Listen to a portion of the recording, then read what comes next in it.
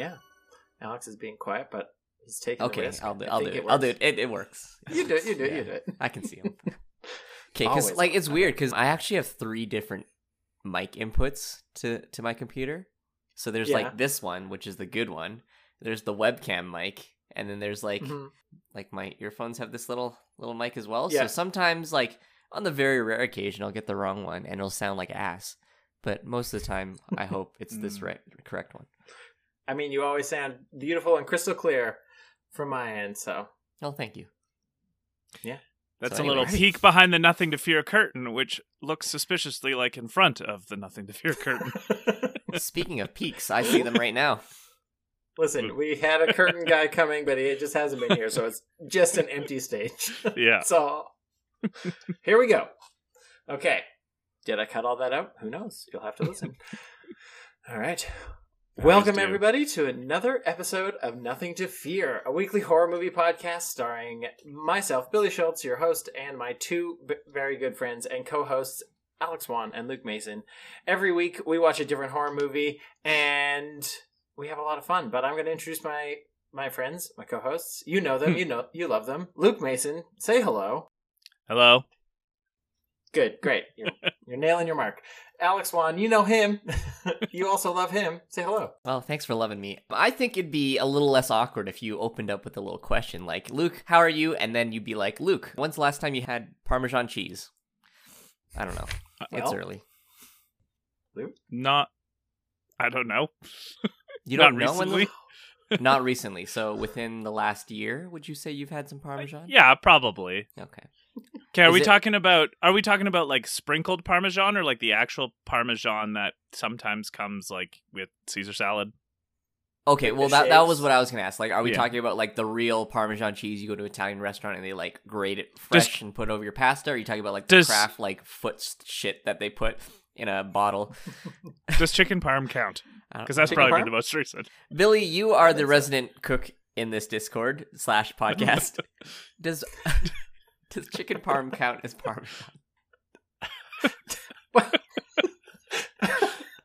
They demand to know. The people demand to know, Billy.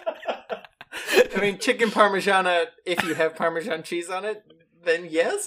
I don't know why I feel like this is a trap. Like, you're going to be later like, gotcha. Billy thinks chicken is cheese. Look, it's very clear that even though you might be the intelligence of an Akbar, Alex and I are not the intelligence of an emperor. It's a trap. There is no preordained springs set here.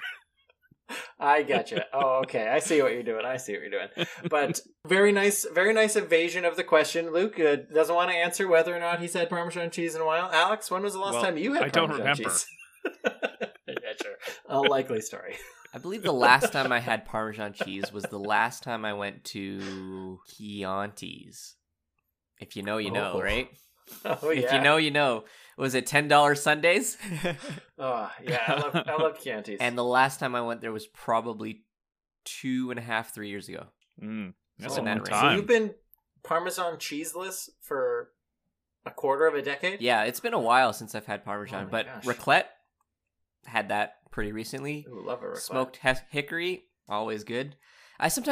I like cheese. I'll sometimes just go buy a block of cheese and like slice it up and just, eat that. Yeah. No crackers is great. needed. Sorry, you two can come though. Why do you think you thought of Parmesan when it was something you haven't personally indulged in so long? What do you think are the 'Cause he's deeper missing seated? What are the deeper seated things going on in your life that would bring that to the surface?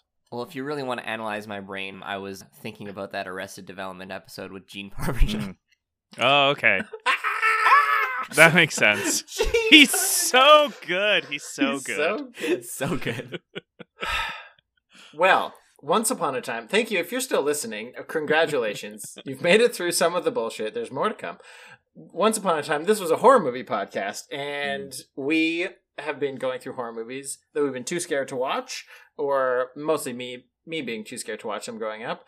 But this month, we've been working through our Halloween, but not the Halloween movies month, and it's my turn to pick, and I have chosen the 1981 film An American Werewolf in London. So, I only know about this movie through word of mouth, and because they talk about how the special effects for the time, for 1981, this was big. This was like a big horror movie special effects tour de force. And I didn't want to pick another slashery type movie, which we've done a lot of. I was worried about something following Hush, which I liked so much. And I just want to see some like weird monster, weird 80s prosthetic and special effects and see how they hold up. And I've heard it's like quite a good story. So do either of you know about this movie? Luke, why don't you go ahead first? And tell us the last time you had mozzarella also. I don't know the last time I had mozzarella. Again, I'm like a cheddar and Monterey Jack with jalapenos in it, kind of. Right. Anyway. Okay. Not to mention every joke I tell is a little bit cheesy. You better believe it. They're Gouda. So, I definitely have heard of this movie. This is a famous movie. I've just never seen it. Mm-hmm. And the glib part of me wants to know, I'm excited to learn what part of this movie will be revealed that hasn't already been revealed in the title of the movie. But also, the more, I guess, realistic or sincere part of me is like, well, okay, it's probably a big costume-based or prosthetic-based film. I have to keep reminding myself that it's not Teen Wolf, so I shouldn't expect Jason Bateman to show up. It's not Teen Wolf. And yeah, I don't know. Like, I don't have really any expectations at all because I don't know anything about it other than that it's been a famous movie in the world. So, yeah. Ooh, that's exciting. Alex, have you seen this movie? No, I haven't seen it. But like Luke, I've definitely heard of it. I think it's like if you like movies, you've probably heard of someone mentioning this or reading this in like an article or something. So I don't know. Like when I think prosthetic werewolves or whatever, or werewolves with lots of prosthetics and special effects, my mind goes to the original Fright Night. When he becomes that, like he turns into like that werewolf doggy thing, and then he has the very gruesome death. Whatever character that was called, Evil Ed, Evil Ned, Evil Ed, Evil Ed, yeah. If I remember correctly, that was probably my favorite or scariest part of the movie. I think so. Yeah. So I don't know if the special effects in this are as dog-like as that scene. I'll probably like it a lot. You know, similar to Luke, I don't think I'll be very surprised at what happens in the plot based on the title.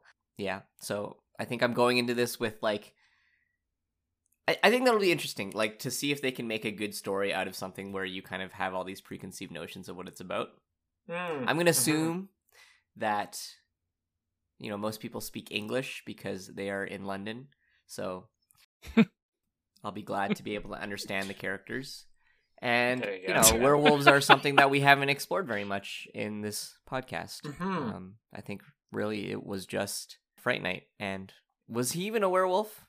It was like a vampire. No, right? He was a vampire, but the Dracula story has that vampires can turn into wolves and bats is more common, but wolves and like fog and mist and other sorts of like spooky things. Well, that's really interesting because that goes into a direct counter of what Stephenie Meyers believes. So, from what I understand, in the Twilight world, werewolves and vampires are two completely different kinds of species. So it'll be interesting to see how an American werewolf in London can contradict such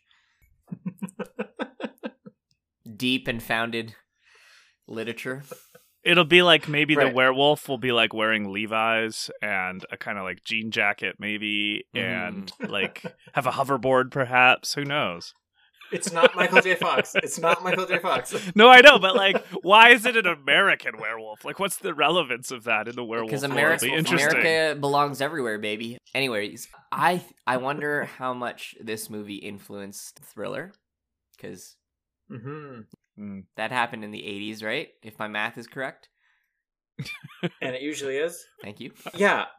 I think I'm excited because we haven't done much in the werewolf sort of subgenre of horror movies. And it's one of the monster types that sort of looms large. I know Wolfman is a bigger movie from like in the 30s and the 40s and 50s or whatever. I think they did those stories back then.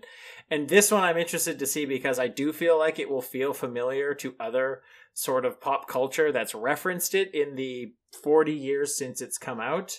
So it may feel like 81, yeah. It may feel like we have seen this movie, but it'll be interesting to kind of trace it back to the source material and be like, oh, that was what that Futurama reference was, or that was like from an episode of Family Guy or The Simpsons, or even, even Thriller video, sure, like maybe some of the special effects, because all those things that are our generation specifically, where we see so much stuff that is a reference to something much earlier in pop culture. And it's always fun, I think, to sort of see where those origins start. So that's what I'm excited for. I don't know why people are so scared of werewolves. They only come out once a month, and it's pretty easy to predict when that is. Yeah, it is a bizarre affliction that should be quite easily avoided. Mm-hmm. But, shit happens, I guess. Maybe this movie influenced Underworld, too. Those are cool movies in a really cheesy way. So, is that the one with Kate Beckinsale? Well, I guess so. Beckinsale. Beckinsale. There's no H's in Schleil. that last name. I thought she was German. Schleil. How do you even spell Schleil? S-C-H-L. It's spelt exactly how it sounds, Luke. Oh. Yes. Maybe we'll be able to see where the Underworld series came from, where the Twilight series got their werewolf stuff from. Maybe even stuff as close to it as Teen Wolf, because that was early 90s, late 80s, I believe, wasn't it? Or Harry Potter. Yeah, I think it was was, too. Yes. Yeah. And they were in the area that London is in. They were. Just when you thought our analysis couldn't get more mundane. I don't want to say, it's easy to be vague, because if you make sweeping declarative statements without any fallback room, that's how people are able to think that you are dumb. Yeah, well, let's watch the best werewolf movie ever made, 100% guaranteed, and we will head out into the trailer and we will spoil the movie. Again, you're welcome. We didn't spoil any of the movie up top, so you've been adequately armed. And check out Does the Dog Die, or Does the Werewolf Die? .com to find out any spooky, scary, triggery parts that may crop up, and I look forward to slightly more in-depth conversation after the trailer. See you guys. Yes. La la la la la. Isn't this fun? Lovely stroll on the moors. Did you hear that? I heard that. What is it? You think it's a dog? Nice doggy. Good boy. What happened to them? Well, the police report said they were attacked by an escaped lunatic. A wolf. My friend Jack was just here. Told me that I will become a monster in 2 days. Your dead friend, Jack. Yes. Gotta believe me, David. Believe what? You're one of the undead, and I'm a werewolf. Tomorrow night's the full moon. You're gonna change. A what? You'll become... I know. A monster.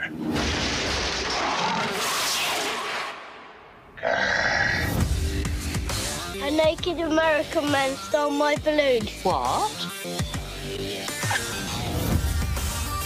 What did I do last night? You don't remember? The last remaining werewolf must be destroyed. It's you, David.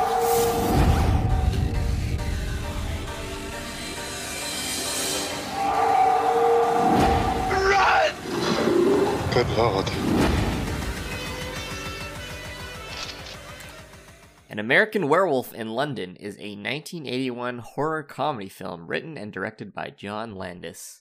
The film stars David Naughton, Jenny Agutter, Griffin Dunne, and John Woodvine. The film's plot follows two American backpackers, David and Jack, who are attacked by a werewolf while traveling in England, causing David to question whether he will become a werewolf under the next full moon. Yeah, that's the synopsis, I guess. I was pretty accurate. Yeah, those things happened. Causing David to wonder if he'll become a werewolf. Yeah, I guess so, but there's a lot of a lot more screaming. There's a lot more screaming. All right, well, let's get into it. I picked this movie. This one is my responsibility, y'all, so I can't wait to hear what we think about it. But I have to say, I should have taken it as a clue to the editing and the pacing of this movie when the credits rolled at the start and they played that entire 5-minute song, because I had time to not only microwave my leftovers for lunch, but also make a bowl of popcorn before anything happened on the screen. And yeah, that happened a lot of times in this movie. This movie was really surprising. This movie, I mean, it was an American Werewolf, and he was in London, so it checks both the boxes of the title. But there was a couple parts that surprised me, a couple parts that made me feel shocked, and then I actually laughed a couple times in this movie because I found some of it quite funny. And yeah, without going into any of the plot details, what did you think about it, Alex? This was a movie. Like you, I was shocked a few times. I was grossed out a few times. I was surprised. I laughed a few times, and then also I was bored a few times. Like this movie kind of had everything in it. And I'm 100% certain that this is not intended to be a serious movie at all, which is why, I feel like I can forgive it for a lot of the things. It's the same guy that made all the National Lampoon movies. So right. It's kind of clear that this is supposed to be very silly and tongue-in-cheek. But at the same time, I was I think one of the biggest positives of this movie were the special and practical effects. They looked so good. All the makeup, all that stuff was the transformation was awesome. Yeah, very impressive for a movie made in 1981. So I think that was probably my favorite part of the movie, watching all the different kinds of makeup and special effects. And then there was no story in this movie. It was an American Werewolf in London. And yeah, I am impressed, but also very indifferent about this movie, I think. Sure. Yeah. And I literally just finished watching this movie 4 minutes ago. So that I have had zero time to debrief my thoughts on it. Right. But yeah, those are kind of the initial feelings. Sure. I can't wait to get into it, but the fact that you said John Landis made this movie and he was the one who did the National Lampoon movies, that makes a lot of sense because this movie kind of felt like sketches. It felt like a bunch of loosely related sketch comedy bits, not even comedy, but sketch horror, if that's a thing. There's a scene on the moor, there's a scene in the spooky pub, there's the scene in Piccadilly Circus later, and an insane, truly insane car crash at the end of the movie. Did you know John Landis also directed the music video for Thriller? Did he? Yeah. So I guess that answers our question. There we go. All right, Luke, what did you think of An American Werewolf in London? Well, of every movie we've done, this one might be the most Dead Dove movie yet, I think. You don't know what you're expecting? We watch An American Werewolf in London, maybe expecting something more, and then at the end we're like, well, I don't know what I was expecting. Joke's on me, I guess. Yeah. This movie is right down the middle of the strike zone. It's totally fine. There's nothing horribly wrong with it, and there's nothing really horribly good about it, except some of the practical effects, which my disappointment with them was that they weren't in the movie more, because they were by far and away the best part of it. So I would have liked to have seen more of those effects, both the werewolf transformation as well as some of Jack's kind of costume, I guess. I don't know what to call it exactly. So, yeah, I don't know. I mean, I think this is the kind of movie that if it had happened in our first 20 episodes, I'd criticize it pretty heavily. But because we're doing it now, and we've seen movies like this kind of, and it's it doesn't age very well, I don't think, in the sense of its sensibilities for the audience watching it. But lots of movies don't age well for the sensibilities of the people watching it, so that's not like unique to the film kind of thing. Most of the problems with this movie are very much like era dependent, I think, and we've gone over a lot of that kind of stuff. Cultural dependent too, right? Yeah. 1980s humor in England and in America are like completely different animals, and like it reminded me a lot of weird Monty Python-esque like British humor. Mm-hmm. You know, sorry to cut you off though. Yeah, no, you're right. I mean, there's like a ham-fisted joke in there about like the cultural difference between America and England and how brash the Americans are and how genteel but also kind of rural the Brits are. And then there's like maybe some subcultural motifs going on between like the London type of person and the rural England type of person, which is like fine, but like. These things are all just thrown on the marquee. They're not subtle, so they're not even that interesting because that's like, again, part of the title. It's like, why is it an American werewolf? Like, how the fuck is a werewolf American? Well, it's only American because these guys have like slightly more brash attitudes than you might find in England otherwise, right? Like, it's just so on the nose. So, yeah, like, I don't know. I'm interested to hear what the two of you think about this movie, and I will probably respond to that because I really didn't get much out of this movie. Well, there was one major thing, but it's like more about this kind of movie than this movie specifically, so I can talk about that later. But I did realize something I've talked around a lot before, but I feel like I can articulate an exact thing I don't like about these kind of movies. Ooh. But we can get into that later. Like, again, this movie's totally fine, and I will probably forget I've kind of already forgotten over half the film already. So yeah.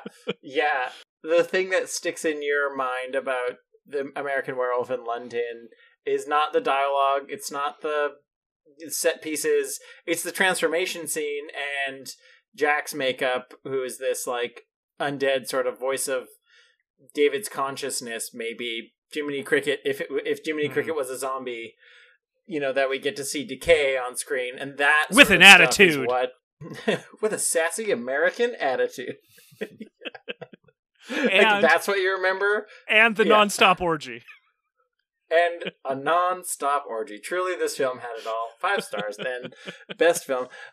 As soon as this movie started, though, it opens with David and Jack, who are these 2 American backpackers who are just walking around the north of England. They're on some sort of vacation, and they go to the Slaughtered Lamb pub, which is this tiny, tiny pub town. And as soon as they go in there and everyone's talking, I was like, Alex said that he would be able to understand all the language in this movie. No, I did not. So many thick farmer northern accents just coming out of these people. For the first 20 minutes, I was like, oh no, I'm having a hard time keeping up, and I have a pretty good ear for accents.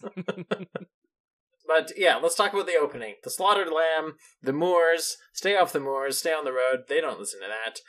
Who saw that coming? What are our thoughts around that? Yeah, right? Make sure you boys don't go off the road. Okay, here's a legitimate critique of this movie that I jokingly referenced in the beginning, but it's like, don't name your movie the main point of the movie. Like, it's just so... There's so many other names you could give. Like, Fright Night is called Fright Night, not My Neighbor is a Vampire, right? Like... right? Like, it's just... Like, have a better title because... And again, I'm joking, but that whole... intro scene of the 2 of them in the pub when they're leaving and the one bartender says, don't let them go. We can't let them go, right? In a better written movie, there's some ambiguity in the audience watching of like, what are the intentions of these people, right? Now, because obviously their intentions are to protect them from the werewolf, not go track them down and take them prisoner kind of thing. But there's an ambiguity there in a movie with a different title that you don't know what it's about. But as soon as it's about an American werewolf in London, you're like, there's no tension here. It's like the title of the movie has totally denuded this scene of tension for me. So there's a real critique. The only tension is if it's going to be Jack or David who's the werewolf. Yeah. Right? Like, which one of them is going to be the werewolf? We have these creepy people in a pub that are behaving not very normally. If we don't know exactly what this movie's about... it could be some weird culty British film about these people who take these Americans prisoners, right? Not that they're trying to protect them. So, but they're doing it in the least protective way, right? Like, if they really want to protect them from their werewolves, then wouldn't the impetus to be like, hey, great, stay here the night, don't go back on the roads. Instead, they're just like, you know what? Get the fuck out of here. God be with you and good luck. Stay on the road. Anyway, we've done all we can. It's like, no, you did less than you could have. You've done the opposite. But I just think that's a good example of how the meta awareness of a film doesn't help the film at all in some of its scenes. See, now I just want to have other movies we've done have like a very obvious title. Like, what if Hereditary was called like Payment Needs a Sacrifice? Exactly. Like, we could. You know what? We should do a bonus episode where we just go through every single movie we've done and name it like An American Werewolf in London. What about Cabin in the Woods? What's that about? See, that movie is very intentionally not supposed to have like deep tension. Yeah. But I wonder if, like, this movie, An American Werewolf in London, if this movie exists in a time when, we obviously don't watch it in 1981, but in a time the tension isn't something that people are, like, after so much, and, like, a movie like this gives rise to something later on, like The Cabin in the Woods, where it's, like, everyone's had the thought of, like, well, of course, you're just telling us what the movie's about in the title. And that's kind of like spoiling it. Era dependent, right? Yeah. Era dependent. I don't know. I very think, era like, dependent. Sometimes you can have a title be very literal for what the movie is, and maybe in the writer's mind, they were like, it's about the way you say it. So instead of saying it confidently, like An American Werewolf in London, it was maybe in the writer's mind, it was more like An American Werewolf in London. Kind of questioningly. It's like, I don't know. Will this happen? Will it not? You'll see in the first 15 minutes.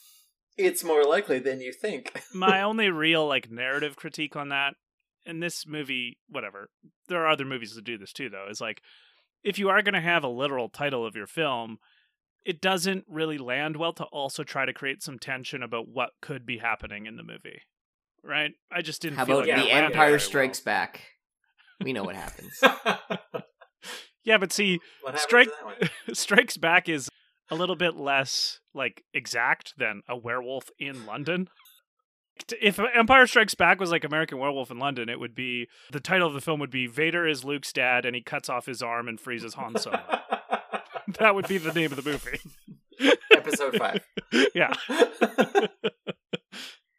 Yeah, back to the American Werewolf in London. The start of it when they're in the pub, it had that very strong feeling of like fish out of water.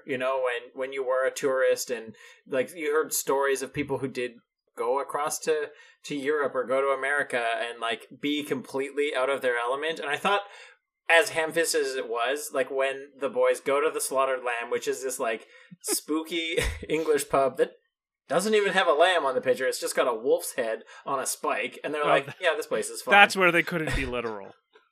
Yeah. They go into this pub and like it's full of just like rough and tumble, salt of the earth British farmers. It's like complete record scratch. And they are immediately like othered by every single person in here. But they're only there until they're like, okay, well now we're awkward enough, so I guess we'll go. And now the wolf is out and chasing them down the moors. And hilariously, all of those locals would rather they became werewolves than remain Americans. Yeah, that's the real point of the movie. What was the town's name? East. I'm already forgetting. It's like a dream. It's like I'm trying to remember a dream. There are a few of East those. Something. Yeah. Oh boy. But like, yeah. So it seems like there's werewolves that have been plaguing this town for years, and they've just kept it secret. And they all sort of know, it's like this open secret in the town that like, oh yeah, there's werewolves and nobody goes out at night, but we won't do anything about it. Because it didn't seem like the werewolves were very difficult to kill either. No, it didn't. That was the curious part about this. It's like, just shoot them. They just shoot them, right? And it's like no silver bullet needed, no special Abraham Lincoln vampire hunter character needed. It was just regular old English dudes. Does he kill werewolves in that movie rifles. too? I don't know. I don't know if he kills werewolves. That's not important to my point. Tune in next week. Right. But like, yeah, it was like, and then the part of the movie when all the limbo corpses are telling David how he needs to like end his own life and giving him different ideas. They're like, these are all just they're not really any special ways to die. It's just it's as if it's killing a human. So I don't know, like this town that has kept this secret for so long, and they know that these werewolves are dangerous. Like I feel like at some generation there would have been like some kind of town posse that went out and hunted the last werewolf, and there wouldn't have never been a movie made. Yeah, right. I mean, maybe if we want to be generous at all to this movie, maybe they had been doing that, and they were just like, it's the last werewolf. Tonight's the night. We're all gathering in the slaughtered lamb to get ready to do our last werewolf hunt, and then the like Americans come up and annoy them so much that they're just like, you know what? Fuck you guys. Go to hell. But I don't understand why they were so annoyed. He was annoyed because he asked a question that made him miss the dart. Did you see their jackets? Did you see their jackets? Yeah, they were blue and red. So bright. Green and red. Was it green and red? Oh. It was green and red. Clearly, we remember this movie. This was memorable. They were the loudest colors, like loudest physically, like by just like the way they took up space, the way they moved around, the way they spoke, but also like their costumes. Everybody else was dressed like in brown and gray, and they hated them because they're Americans. So I guess that's reason enough for them to get killed by werewolves, but then also like patch the guy up and send him off to a hospital in London, and then they're just like, well, we think he might have been attacked by a werewolf and he'll change in a month, but I guess we better not tell anyone. Okay, off you go to London then. Bye-bye. Yeah. The moral compass of the townsfolk was wildly inconsistent, right? They're like, we know werewolves that live, and we know it's a full moon, but we're going to send you out. But then as we send you out, we're like, damn, we shouldn't have sent you out, so I guess we'll go after you. And then we're going to shoot the werewolf and kill the werewolf that kills you. And then we know that werewolves exist, so we know that when a werewolf bites somebody and they survive, they're going to become a werewolf. So we know this guy's still alive, so, you know, we could all just, like, we already show that we have no problem just killing werewolves, so we're going to leave this guy who's a werewolf and send him into the city instead of just ending it here and now for finality. But I don't know. I think we're putting a little bit too much thought into this horror comedy film. Absolutely we are. Thank you for saying that. Okay, one final thought before we move into like the stuff in London, anything in there. The scene, I really enjoyed the scene between David and Jack when they're just sort of walking down the road and he's trying to get him to like tell the knock knock joke, but he's doing it poorly. It just gave me very strong, happy, nostalgic vibes of when we would work at summer day camps and like deliberately messing up knock knock jokes with kids and just like telling jokes in the way that got them like irritated. Was some of the best times for summer camps. And so that made me feel nice and happy because I was like, oh, I enjoyed those days. Yeah. So then we get to London. Jack is dead. David has been mauled. He's been in a coma for 3 weeks, and nobody seems to care at all. The fact of like the way people deliver the exposition in this movie in a way that nobody could care even less if they tried. Like I don't know if it was like the British sort of stiff upper lip, like just the facts ma'am type of thing, but everyone seems to just be like, oh yeah, he's been out for 3 weeks. Anyway, he's awake now. He'll be released tomorrow. It's like, that's... This guy's got trauma. This guy's got... Did you also notice, too, that doctor only started to take David's story seriously the moment he had the least reason to? He was like, he was in the neighborhood, so he decided to stop by. Physical evidence of clearly non-human marks on David's body and Jack's body that had been mauled with, even in 1981, you could have enough forensics to know the difference. He never saw Jack's body, though. Oh, okay. Well, still, he saw David's body. David is awake and remembering and telling what's happened. And all through this time, the doctor's like, probably not. And then as soon as David's gone and it's over, he's like, you know what? Maybe. I was just like, I don't know. I don't know what to call that even. It's like a detective is like least interested in the story when there are mountains of evidence in front of them. And then as soon as there's no evidence, you're like, you know what, I'm going to go check it out. It's like, what? Yeah, that doctor character was certainly something. Just like the way he was so in and out, like, oh, you were attacked by a lunatic. That's all it could have been. And he's like, no, it's attacked by an animal. And they're like, nope, just a lunatic. Off I go. Anyway, here I am in my office, like, dodging calls, telling somebody who wants, like, a meeting with me, like, he tells his secretary at one point, just tell him I've died. And, like, that's, what? he makes another line. What was it? He's on the phone and it's like the end of a conversation where he says, well, I've survived Rommel, I can survive him. So, like, this character of the Doctor has been given this, like, sort of army background, survived World War II, clearly, has seen it all and has no time for it. But then, as soon as he's got a weekend off or something, he's like, well, I might just go drive out to the country and see what this is all about. And yeah, it's almost like he's bored. You know? Like, now that I'm bored, I'm going to go check this story out. Maybe he signed off his last form, he put the pen back in the skull that he had on his desk that held pens, and then he was like, well, now what? I guess I could probably go for a drive. Maybe I'll do that. I'll put it to you this way. It felt a little bit more a contrivance of the plot than a sincere character development on his part. Well, I don't think any of the characters were supposed to be sincere. Like, there were 0 sincere characters in this movie. Yeah. Not a single one. Like, the most... Also, I feel like the most rational... That little kid. No. Mommy! No. Go ahead, Alex. Go ahead. Oh, you're talking about another kid? I thought you were talking about the no kid. Oh, the no kid. No. That kid is cute. No. No, the kid get his balloon stolen. Oh, that kid. The zoo kid, yeah. Yeah, zoo kid. Sorry, continue on with your thought, Alex. Yeah, like, there's no rational characters in this movie. The most rational, seemingly most rational person would be the stupid American embassy diplomat. Yeah. Did you know who that was, though? Do you know who played that part? Who was that? That was our buddy Frank Oz. That was none other than Master Yoda himself. Oh, and Grover. Fozzie Bear and Grover and Miss Piggy. Yeah. Speaking of Miss Piggy, there was a little bit of Muppets in this movie too, right? Yeah, this movie had everything. It had Muppets and pornography. The whole spectrum. And Uzis and werewolf-esque SS guards shooting Maybe Uzis. Werewolf Nazis.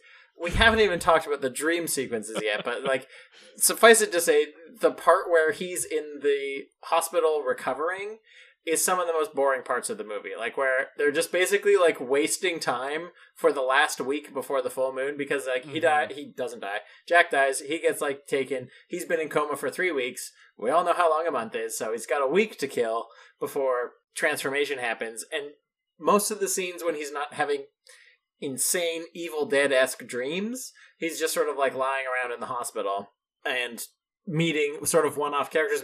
The nurses come in. We meet Alex Price, who is like the love interest of this movie, and then the other nurse, who has a couple little lines about checking out his junk when he was unconscious. And then we get to see Frank Oz do his Grover impersonation, and then he's gone. He's just like, well, I'm from the embassy, and you seem like you're too mad to be rational, and I don't care about your friend, but listen, if you're going to be upset about your friend dying, I just can't help you. Good day. And they're just like, what the fuck is going on in this movie? Mixed with the most insane dream sequences I've seen in a movie in a long time. Mm-hmm. So, yeah.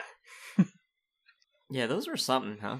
If you are Nazi werewolves with Uzis, why the fuck do you knock? What sort of like, oh my gosh, it'll be inadmissible to shoot them unless we've like made ourselves known first. I just didn't think that. It's part of the law, right? You up. Can't enter unless invited, and I guess an open door is technically an invite. Is that true for werewolves? Dracula's. I'm speaking for the Nazi werewolves. Oh, I see. Yeah. I am the Lorax. I speak for the Nazi werewolves. Well, you know what? I am coming out strongly against Nazi werewolves, and I don't care. You know what? You're right. I do not wish to speak for the Nazi werewolves anymore. Please remove me from your spokesperson list. You know, I have to say, the more we talk about this movie, the more I feel like this movie is just one big joke. It's well, I such think a it joke. is. Yeah, like I just don't one think you're big supposed to joke. take this Absolutely. seriously at all. It's weird. It's all over the place. It's got everything. Absolutely. And That should have been the title. The listener One big joke. who hasn't for the listener who hasn't watched the movie, the Nazi werewolves we're talking about are part of David's dreams that he has like occasionally off and on, where he's either imagining that he's running through the forest. There's a scene of him running naked through the forest and killing a deer, and then there's a scene with his family like watching TV, and a bunch of misshapen, prostheticized half werewolf monsters dressed as Nazis kill his whole family. And I get that was supposed to be like maybe a metaphor, or like this is what's happening inside him. He's changing. The werewolf disease is taking hold or whatever. But it was just like, what the fuck? I always knew werewolves were fascists. It was so weird. Of course. Yeah. But we did get a Kermit the Frog cameo when they're watching the Muppets on TV, and the werewolves burst in, kill everybody, and burn his house down, and then he wakes up and he's like, oh, I had such a scary dream, and then the nurse is there and she's like, I know what'll help, opening the curtains, and then there's another Nazi werewolf behind the curtain that stabs her to death, and you're like, oh my god, double dream. Yeah. Just like, why was there an Inception You know moment? what? You could really see Christopher Nolan being inspired by this film. Chris Nolan being like, but what if I made the sound worse? Mm. This was not a horror movie. This just was not a horror movie. This wasn't a horror movie. This is Sorry. funny. But This is a funny movie. let's talk about Jack when he reappears the first time, and how gross the makeup and how awesome the makeup was on his corpse. Because David starts saying Jack, this undead In limbo. messenger, I guess, in limbo, who First Jack was just my favorite looks Jack. horrible. The first Jack was awesome. His like throat is all slashed The up neck and flap shredded just out. like Ugh. jiggling around while he's talking. Like that looks so cool. It was really gross, and it looked great. Like the makeup, it's fantastic. Yeah, high marks on that one. The like the slashes across like his eye and his nose, and then like the blood all over his clothes. Just like, yeah, I loved how nonchalant he was about it. It reminded me of the dead guy in Pet Sematary, Yes, yeah. right? There's something just so Where it's- fun about, or not fun, I would say like something just different about watching someone who is seemingly just mauled and in so much disfigurement just casually eating toast with eggs yeah.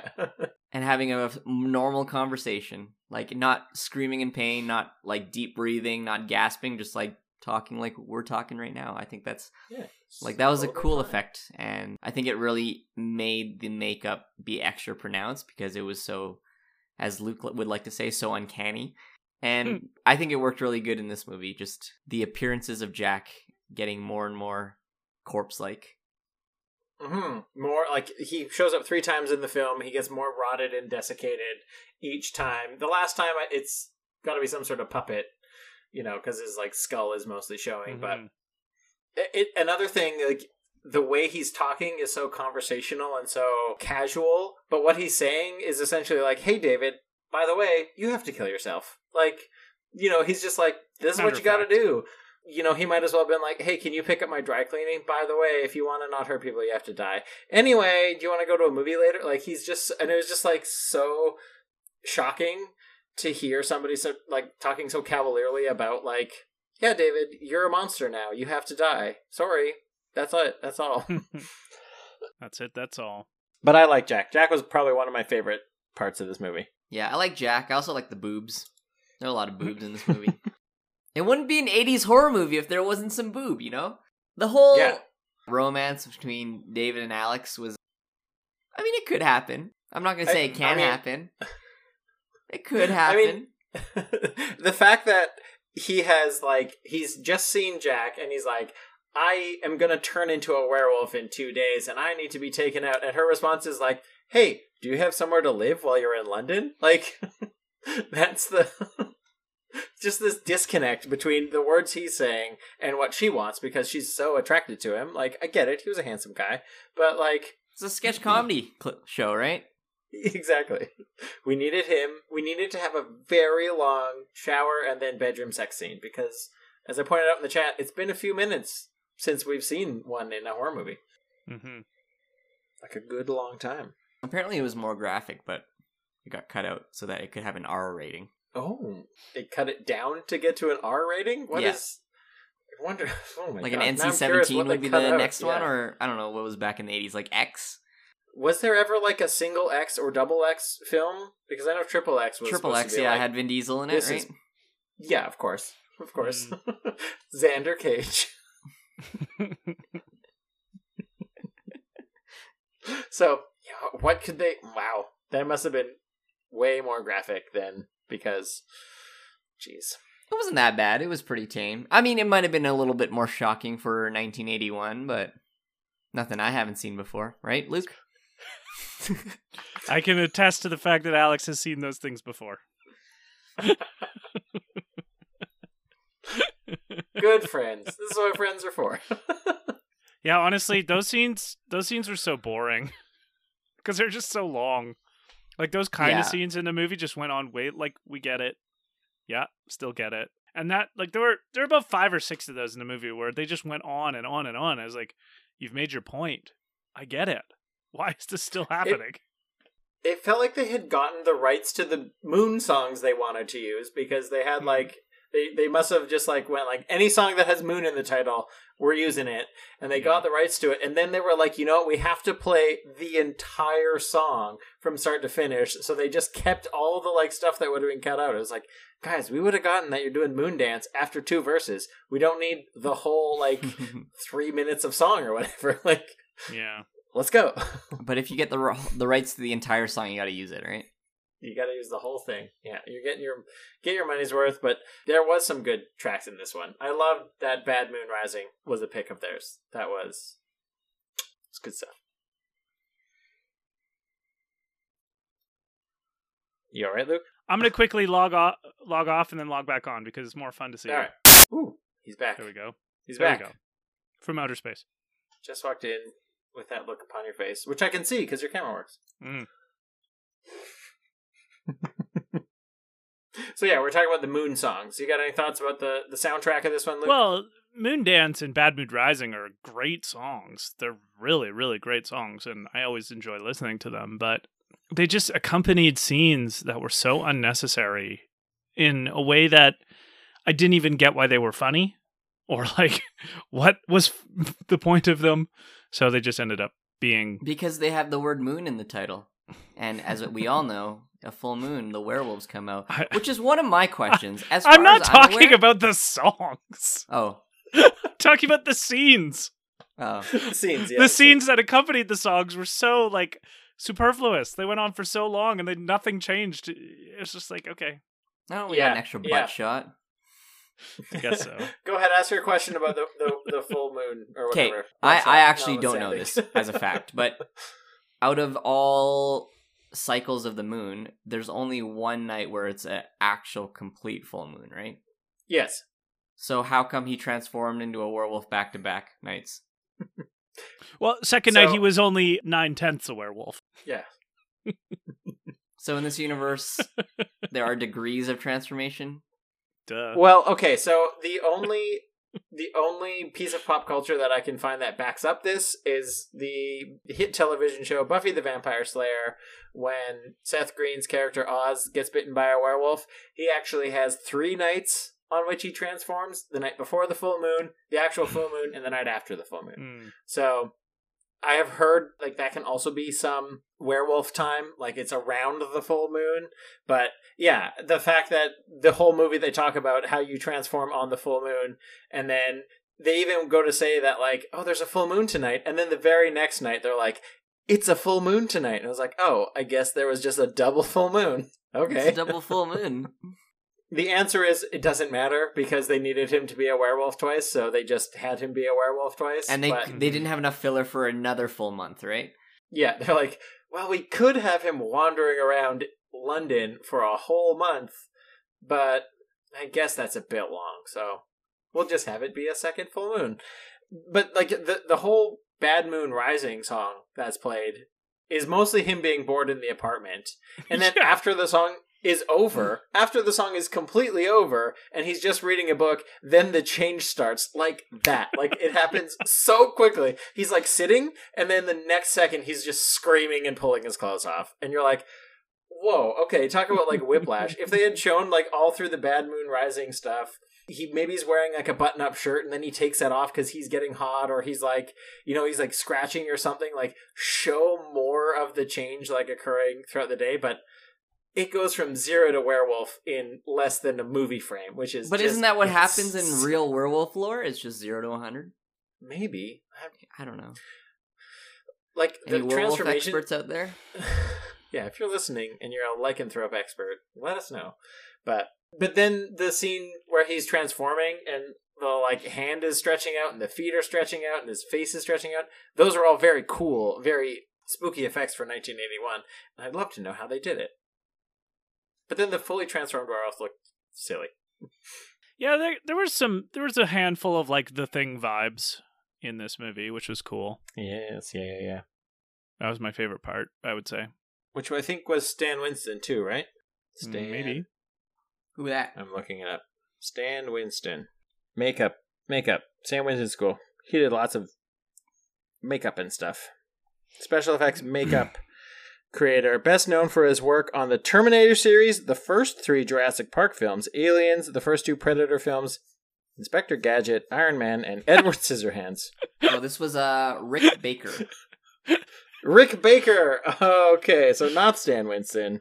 I'm cutting that out. No, I'm not. But Rick Baker did things such as The Exorcist, King Kong, Star Wars. Ooh, never heard of it. Which one? New Hope. Ooh. Thriller. Harry and the Hendersons. Yep. Gremlins 2. Mighty Joe Young. Oh, that was a good movie. Planet of the Apes. The Nutty Professor. Tropic Thunder. And the Incredible Ring. Melting Man. Oh. So there we go. Oh, Dr. Seuss's How the Grinch Stole Christmas. That's a scary movie. All right. So anyway, the effects were scary. The effects were spooky it was a and cool scary. scene. It was like the best part of the movie was like anytime Jack showed up, or anytime like the transformation scene, or anytime that there was like a dream sequence or any kind of gore. Like those were the best parts of the movie.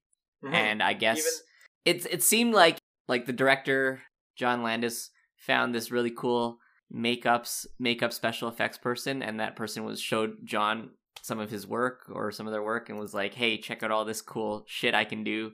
And John's like, yeah, that looks fucking awesome. Let's make a movie based off of this, and this, and picked like 3 different masks and was like, all right, we'll write a jumbled mess and we'll kind of fit all this in somehow. And when it happened, it was really fucking cool. Well, much like the porno film they watch in most of its length in this movie, the dialogue and the acting parts are really just served to fill time before the money shots, and so maybe that's what this money shots. You know what though?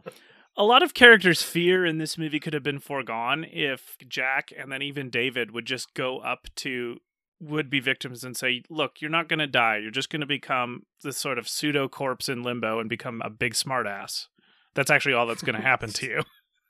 Like, oh, okay, well, that's not as bad as I thought. Yeah.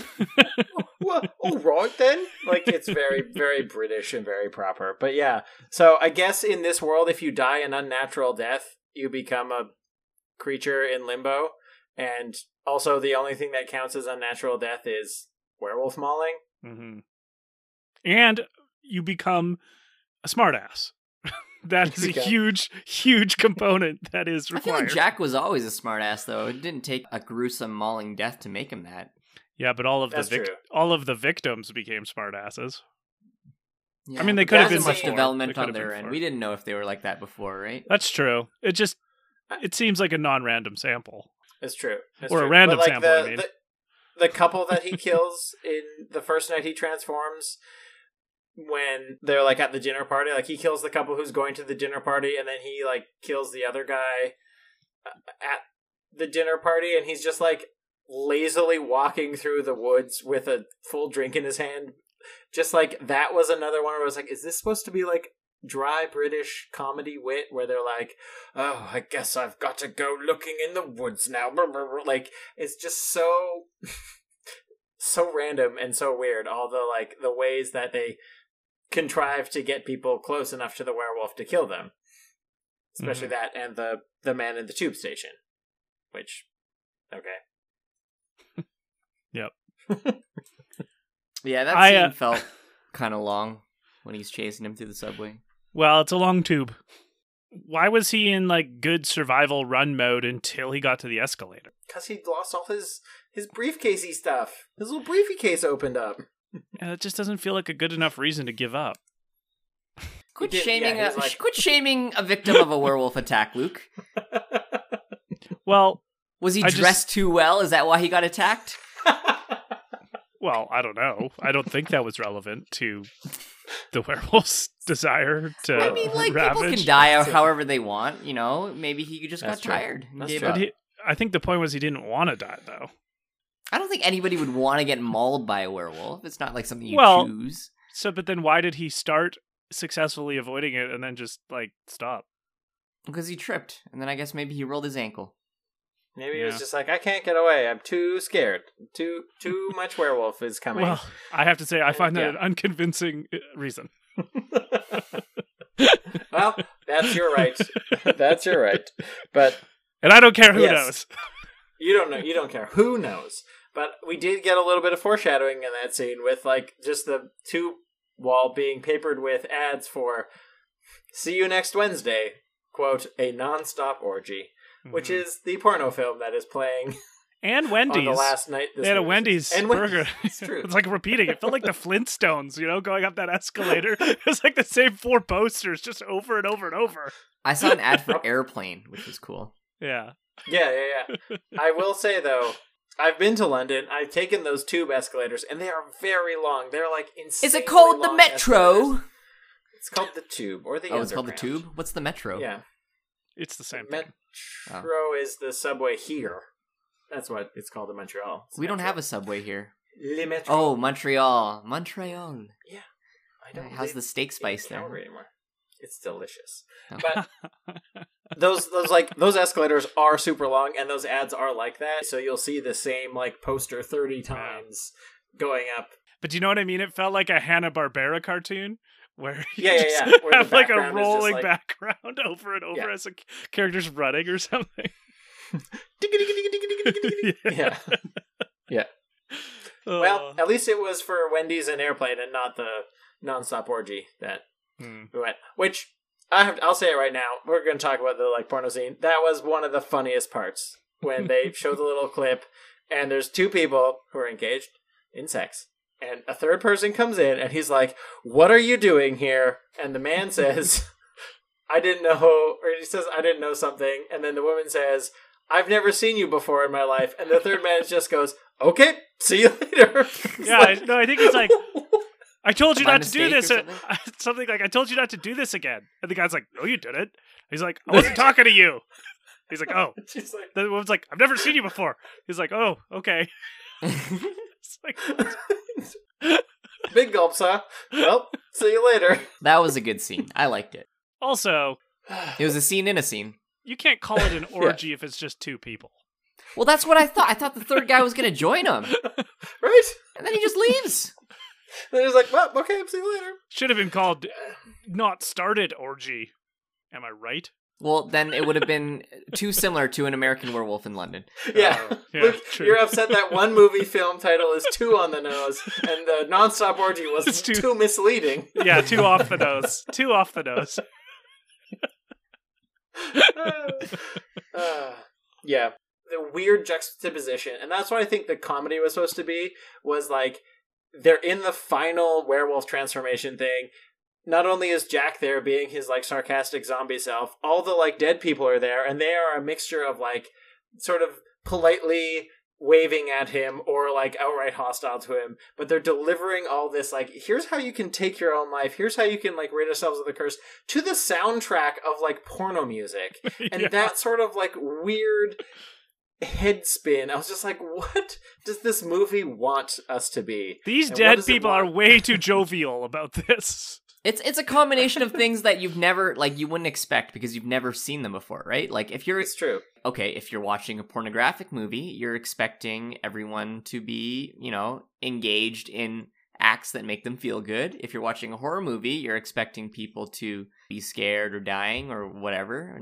But then just the clash of a pornographic horror movie, it's unexpected. It's like weird. It's like putting Parmesan cheese with whipped cream. I don't know. When was the last time you did that? Yeah, I wouldn't expect. I don't think I've ever had it before, but you know, if we're able to watch An American Werewolf in London, I can't think of a reason why we can't try Parmesan with whipped cream. I know what I'm having for supper. Okay, well, this feels probably like the right time to bring up my epiphany critique of not even this movie, and this movie isn't even this.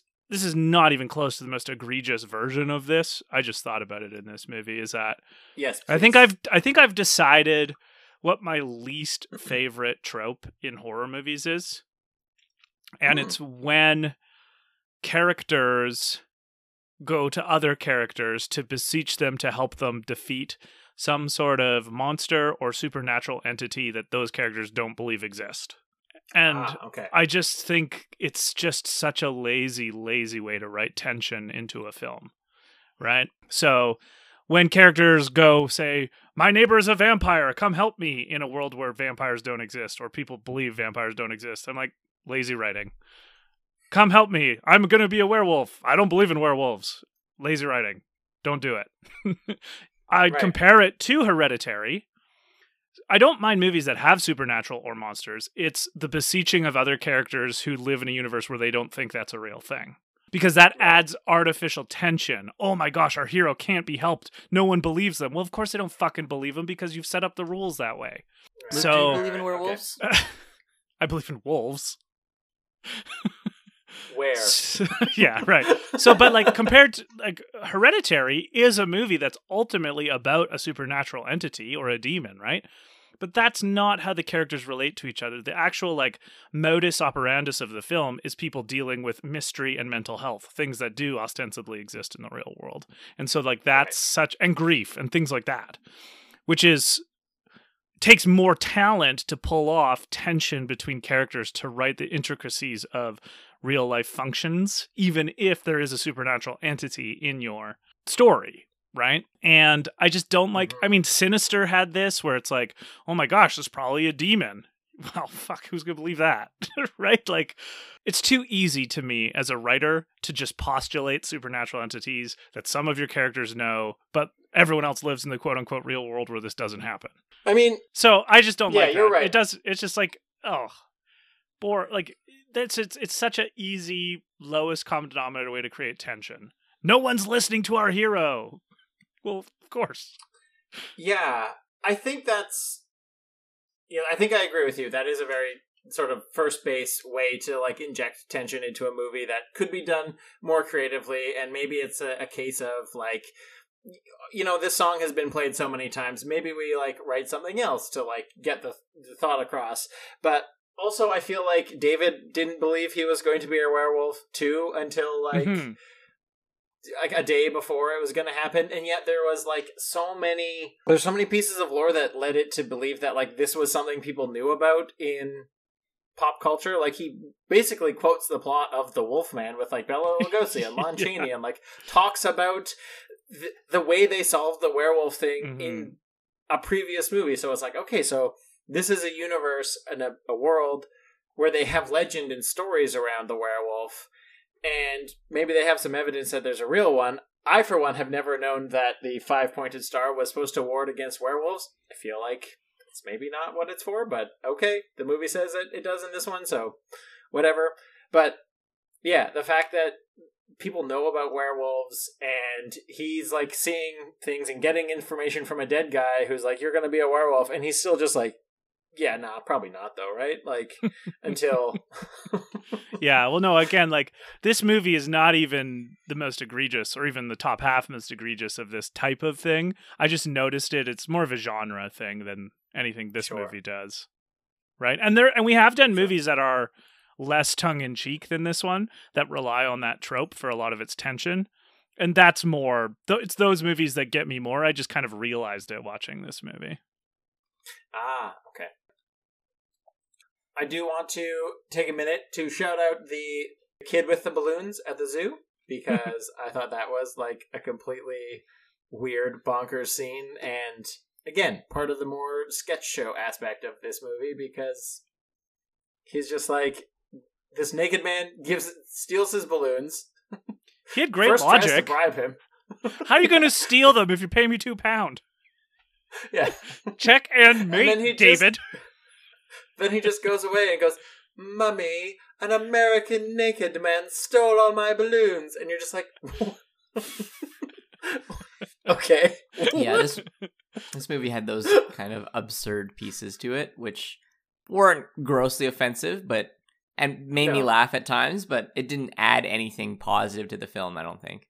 No. It made me laugh, and then that scene culminates with him stealing the jacket off of the park bench and then waiting for the bus. And I think it's supposed to be he's so charged up and he's so keyed up from like being a werewolf that he has all this energy. It's almost like he's like riding this high, and he is so goofy and zany. He's wearing this very nice coat that he just steals off a bench, and everyone on the bus is just, oh, what's this American? Again, he's the brightest colored thing in all of London, in Piccadilly Circus.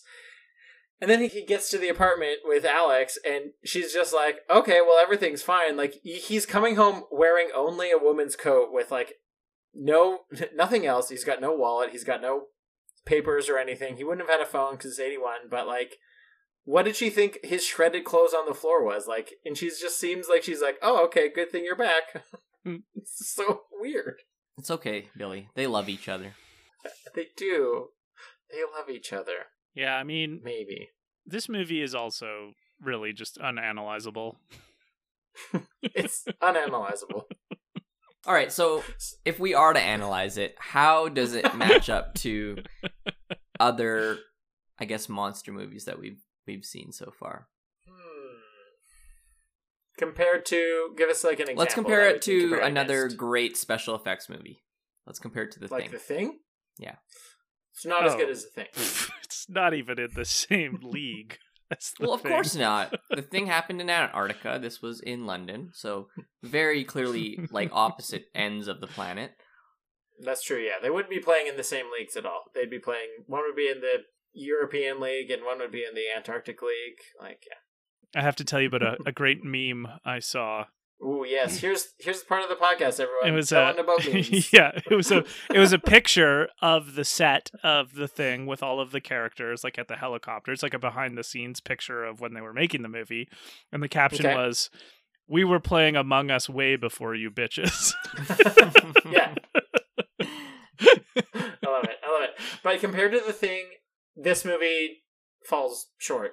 Like, the story of The Thing is way more interesting. The creeping dread, the not knowing who is of the Thing and who is like a human still, and the like seeds of doubt and suspicion are way better. The fact that if any one of those people spoke Swedish or Norwegian, that they would have like understood this dog is an alien, you need to kill it, like, and there would be no movie. Like, it's just like, you are so close to close to being, you know, rescued or not having to do it. Like The Thing is just far and away a better movie than this one. Special effects wise, I think they're both interesting, but The Thing, just what they do with like the bodies and the mutations and the weird like mouths and stuff, that's just like so unique that I think The Thing takes it in every instance, for me anyway.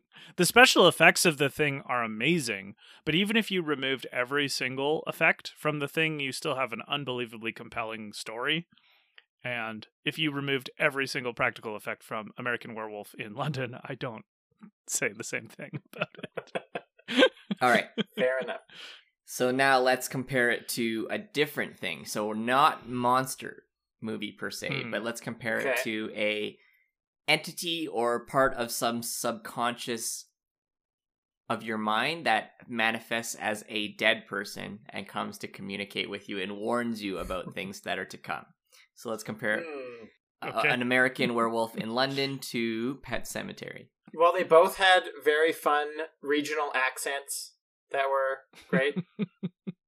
I think the sassiness of a dead character giving exposition and like being a guidance is funny. And of the two of them, I think they're equal. I'd love to see a third entry into that sort of little side character of a person only, an I see dead people type of thing, and to see if one can rise above it. But I like them both, I think. Well, it's a little bit of a different comparison because I remembered not very much liking Pet Sematary. So even if I think this movie's better than that one, I don't know if I'm saying very much about it. I mean, this movie's funnier than Pet Sematary. Pet Sematary might have slightly better horror elements to it, but they are both vastly inferior to A Christmas Carol, which is a much better version of somebody coming back to warn you about your deeds in the future. So compared to Dickens, definitely not these two. Okay, but how does it stack up to A Muppets Christmas Carol? Are you kidding? That movie's classic. That movie's awesome. The Muppets have every single classic story the Muppets have taken on to tell is so good. So enjoyable. So good. I guess we need to see a Muppet Werewolf in London. Then, right? Someone make that. They already got an animal. There's a trend that was going around on Twitter a while ago that was like, take a movie and replace all of the human actors except one with a Muppet. Who do you keep? The example that I laughed out loud the most was, you make Terminator a Muppet movie except for Arnold Schwarzenegger. And I think that's hilarious. So, who do you keep human in American Werewolf in London? My pick, Frank Oz, because he's the only one who's actually voiced a Muppet. Yeah, there you go. There you go. Sorry. If you had a better answer, I'd love to hear it. No, that I think that one takes it. There's no better answer than that. Even the porno movie. Okay, well, Muppets. I think this experiment failed, which shows that you can't really compare this movie to any other movie. Sure. I guess not. Do we have final thoughts then?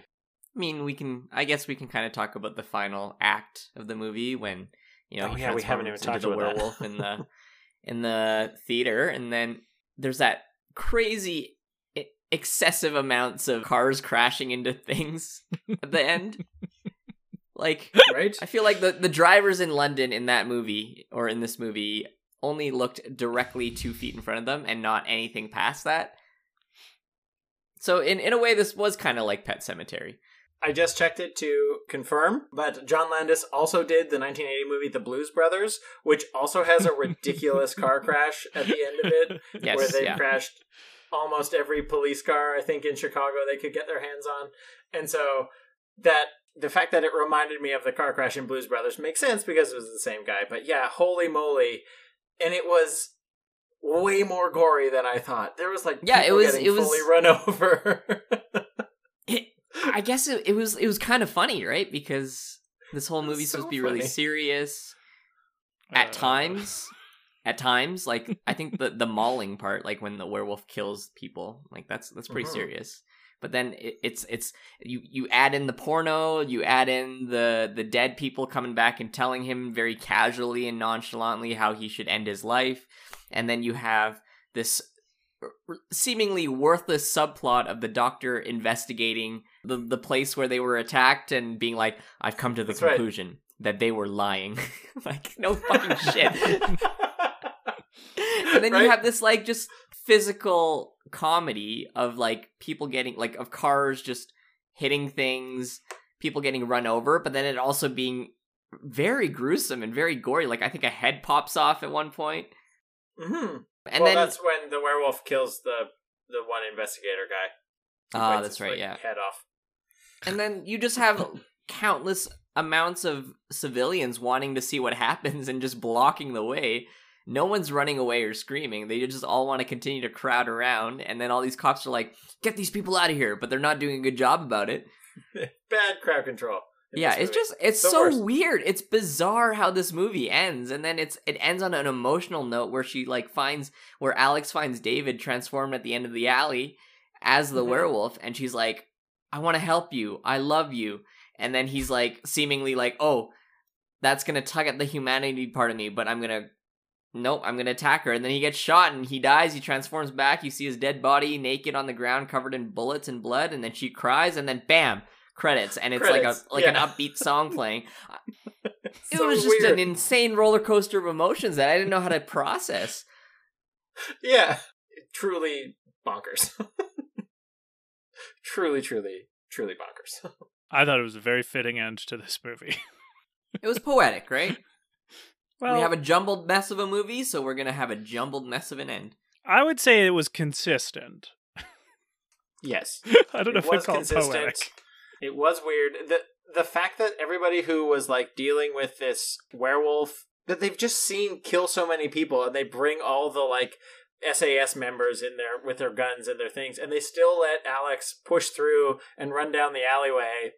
Like, by the way, the alleyway that they're in looked like it was maybe 200 feet long, and they're all like clustered at the very end, and the werewolf is all the way at the dead end at the other end, and they somehow managed to shoot it from that distance. And Alex is between them. Yeah. She's standing in between David and all those guns, and assuming, I guess they're all just insane crack shots. So good. This movie was bonkers, listeners. It was completely confusing, but I had a fun time. Do either of you have final thoughts? I think this movie would have been way more enjoyable if we all watched it together, in person. Agreed. There were times that I was just like, so bored. But then there were times that I was laughing, and then there were times when I was shocked. It had everything. Had the whole thing. Yeah, I was definitely on my phone a lot during this movie. I could tell you two were messaging quite a bit. Yeah. But the thing was, I was like, keep messaging, I just won't look at my phone. I was about 15 minutes behind, and I didn't want any spoilers, but I guess it wouldn't have affected anything. You really wouldn't have been spoiled too much. I would have known that there was an American werewolf in London. See title. Right. Yeah, no, I mean, the truth is, this movie, the only part that I think is really fun about this movie overall is getting to talk about it to the two of you. If it was just on its own, I'd be like, yeah. I mean, I've already forgotten most of the parts of the movie. Okay, this movie's very forgettable. Before you forget more, before the dream evaporates even more, we got to do our scariest part of the entire movie. And it's my pick, so I'll go first. And as cheesy as it was, as contrived as it was, the dream within a dream Nazi werewolf behind the curtain, that made me jump. That was my scariest part of the movie. Luke, before you forget it, what's your scariest part of the movie? Well, I can't actually remember what it was, but Luke, we watched this movie. Do you remember? The only scary parts of this movie were jump scares. There wasn't anything scary tension-wise, so whichever the first jump scare was, and I don't even remember what it was, so that one. The werewolf on the moors? Killing poor Jack. No, but I that wasn't a jump scare. I knew it was coming. That's true. Some jump scare in the middle that got me. I don't remember what happened. Damn it. We left it too long, listeners. We'll never know. It's gone. Alex, what about your serious part? Yeah, mine was the same as yours. The dream within a dream, when obviously he was dreaming, but I didn't expect the second dream to be a dream. When Alex opens the curtain and just gets stabbed by a Nazi werewolf. That was surprising. And also very gruesome. Like, this was just, like, the parts, like, I think this was more of a comedy movie than a horror movie, but the parts where there was, like, body horror and blood and gore, it was quite shocking. It's not something I would have expected for 1981. Agreed. Well, how gory was the first Halloween movie? Because that was 78? Oh, jeez. Don't ask me. Don't ask me. Yeah. Shakedown 1978. We got it. It was in the 1970s. That's true. So yeah, but I think it was quite gory for the movie at the time. Alrighty. Well, I guess we should rate it then. And I get to pick what we're rating it out of. So I think I'm going to pick Tube Station vending machine chocolates, which is what I think that guy was buying, the businessman. So out of 5 Tube Station vending machine chocolates, I'm going to give this one a 3. I had fun with it. It was complete nonsense. And talking to you about it brought it up again. And I'll never watch this movie again, but I'm kind of glad I did because I saw the cool effects. And if I ever want to see them again, as we found out when we were looking for this movie, all of the effects are on YouTube. So you can just find like transformation scene, Jack as a zombie scene. Like you can just see all those, and you can skip all the boring full entire songs that have nothing to do with the plot. But still, 3 out of 5. So, Alex, what's your score? Yeah, I'm just going to echo what I said at the very start. Very impressed at the makeup and special effects, and I really enjoyed those parts, and I was completely indifferent to everything else, but it did make me laugh. There was nothing grossly offensive about this movie, but there's nothing that made it really good either, outside of those special effects, so I'm completely okay with it, and I don't think I'll ever watch again, but I will give it 2.5 tube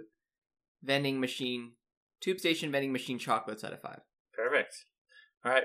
Luke, we watched An American Werewolf in London. You have seen this movie, so what are you rating out of?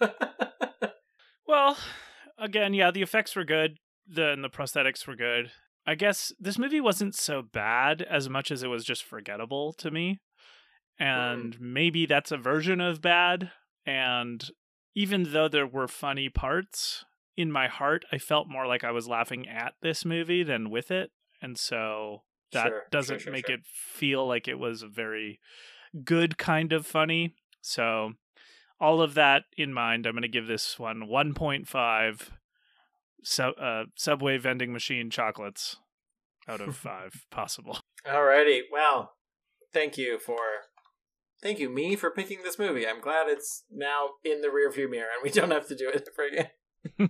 So, if that's not something to cheer, this next session will blow your minds because it's a something to cheer section, and I've got a really special one that I will go first with, and it came in the form of a present that I got in the mail. By the time this comes out, it will have been already a month, and we'll probably have stuff written in it, but listener Danica sent me a little present and said, Luke, you kind of signed off on this present, so I got this cool notebook, this blank notebook from an Etsy store called Sweetgrass Beads, and the artist does a lot of like cool indigenous beadwork, but does like pop culture-y stuff as well.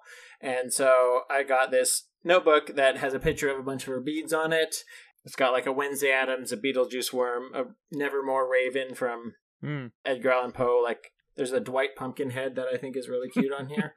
And I really think that Heather of Sweetgrass Beads, great job. I really like it. I'm definitely going to be shopping there again, but if anybody wants to check it out on Instagram, it's sweetgrass_beads, and there's an Etsy store. So that's my little shout out / free advertising for Sweetgrass Beads. Nice. And thank you, listener Danica, for the present, because it's so cool, and I can't wait to fill it with movie notes. So many movie notes. Say beads? Beads? They don't let you have bees in here. Yes. Are beads expensive? Only if they're on your notebook. Beads? Yeah. Yes, thank you. We're gonna need a lot of money. We're gonna need a lot of money. Gonna need a lot of money. So join our Patreon. All right. Alex, what are you cheering? Oh, you just put food in your mouth, Alex. So Luke, what are you cheering? I'm gonna cheer, as of recording, a movie I watched last night in preparation for my radio show that I record usually on Mondays. Ooh, fun. And it's a film called Men, Women, and Children, and it's the 2014 venture by Jason Reitman, who made such films as Juno. American Werewolf in London, right? Are there men, women, and children in this movie? Yeah, but it's not exactly a plot-driven movie, so it's fine. Okay, all right. Sorry. Carry on. Jason Reitman actually is, I believe, from Montreal, and he made movies like Juno and Up in the Air and Young Adult and Tully and a few other ones.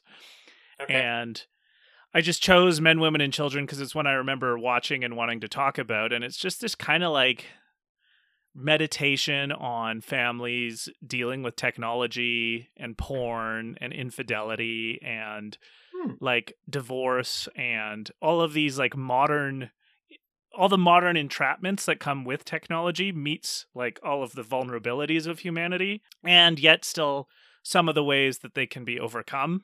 And it's just a really like Jason Reitman's films are just these kind of like wholesome movies about really dark things. that have a more upbeat tone and not like normal beats and normal tropes. There's not like a big dramatic moment kind of thing, even if there is, it's kind of like felt more organically.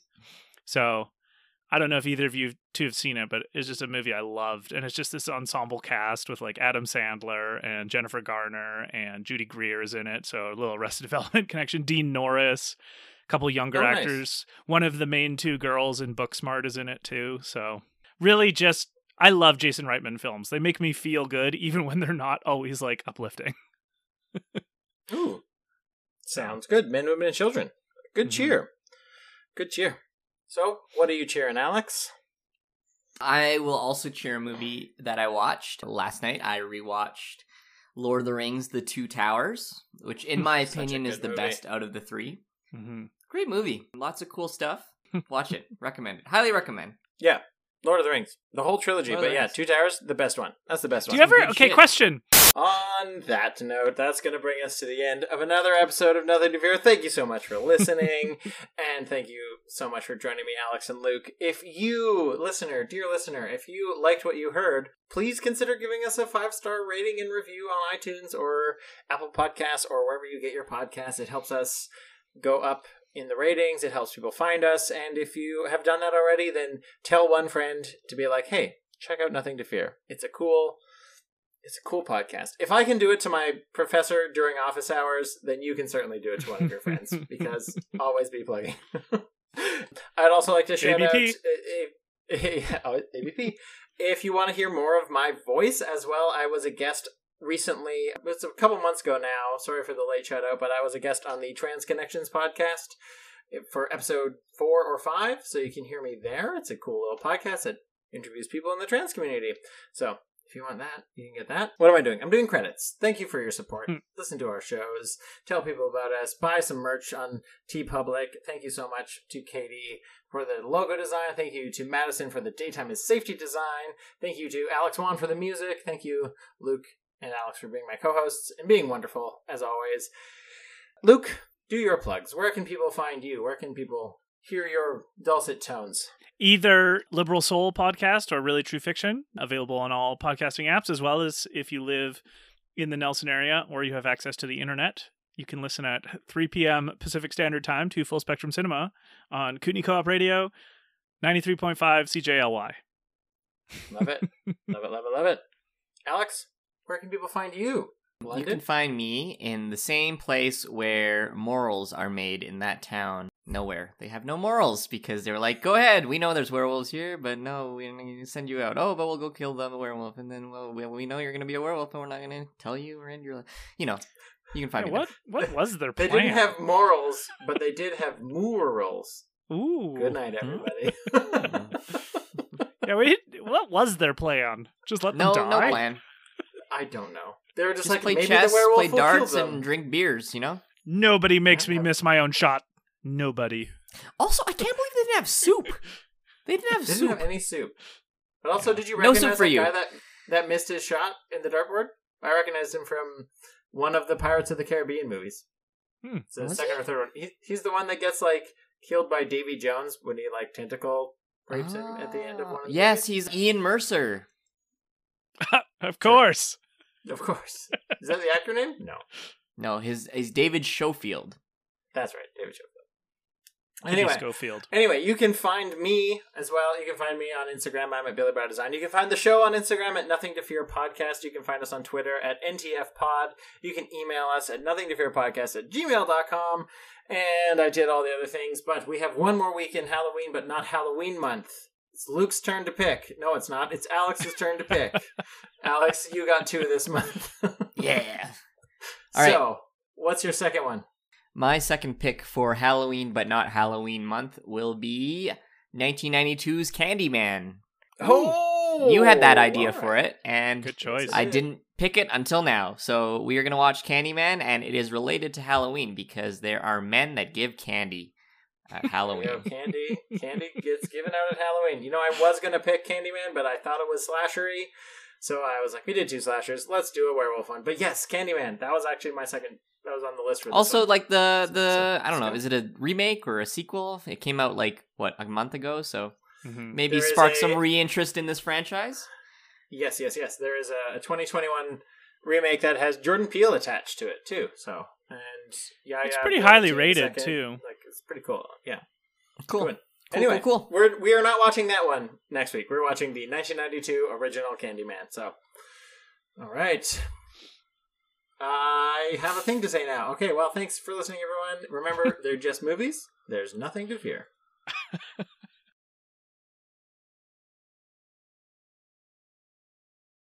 Do you feel like the Ents just had an thankless job to do? Ooh. Maybe you should go back to sleep, old man Willow. That was Baradurable. Hey, you should have been on your Isengard. Hey, did you throw that pass? Nah, Shelob. Hey, you need to Christopher Leave me alone. Listen, these are some bad hobbits we're getting into. We need to break them. Hey, quit your bad hobbits. All right. Okay.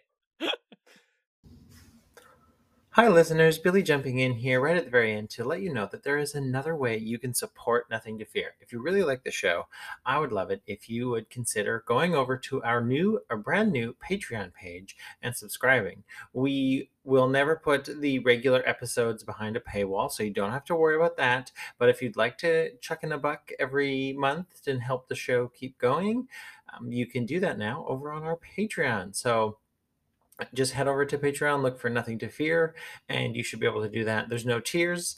A minimum suggested donation is $1 per month. If you can spare it, we'd love to have your support. It helps us sort of pay for the movies, helps us keep things going, and we will be providing some cool little bonus blog posts and posts over there if you're interested. So have a think about it, and if you would love to donate, if you'd love to support the show, any amount, minimum $1, really helps us out. We love you forever, and we can't wait to see you over there because there's already some cool stuff up. So think about it and enjoy the rest of your day.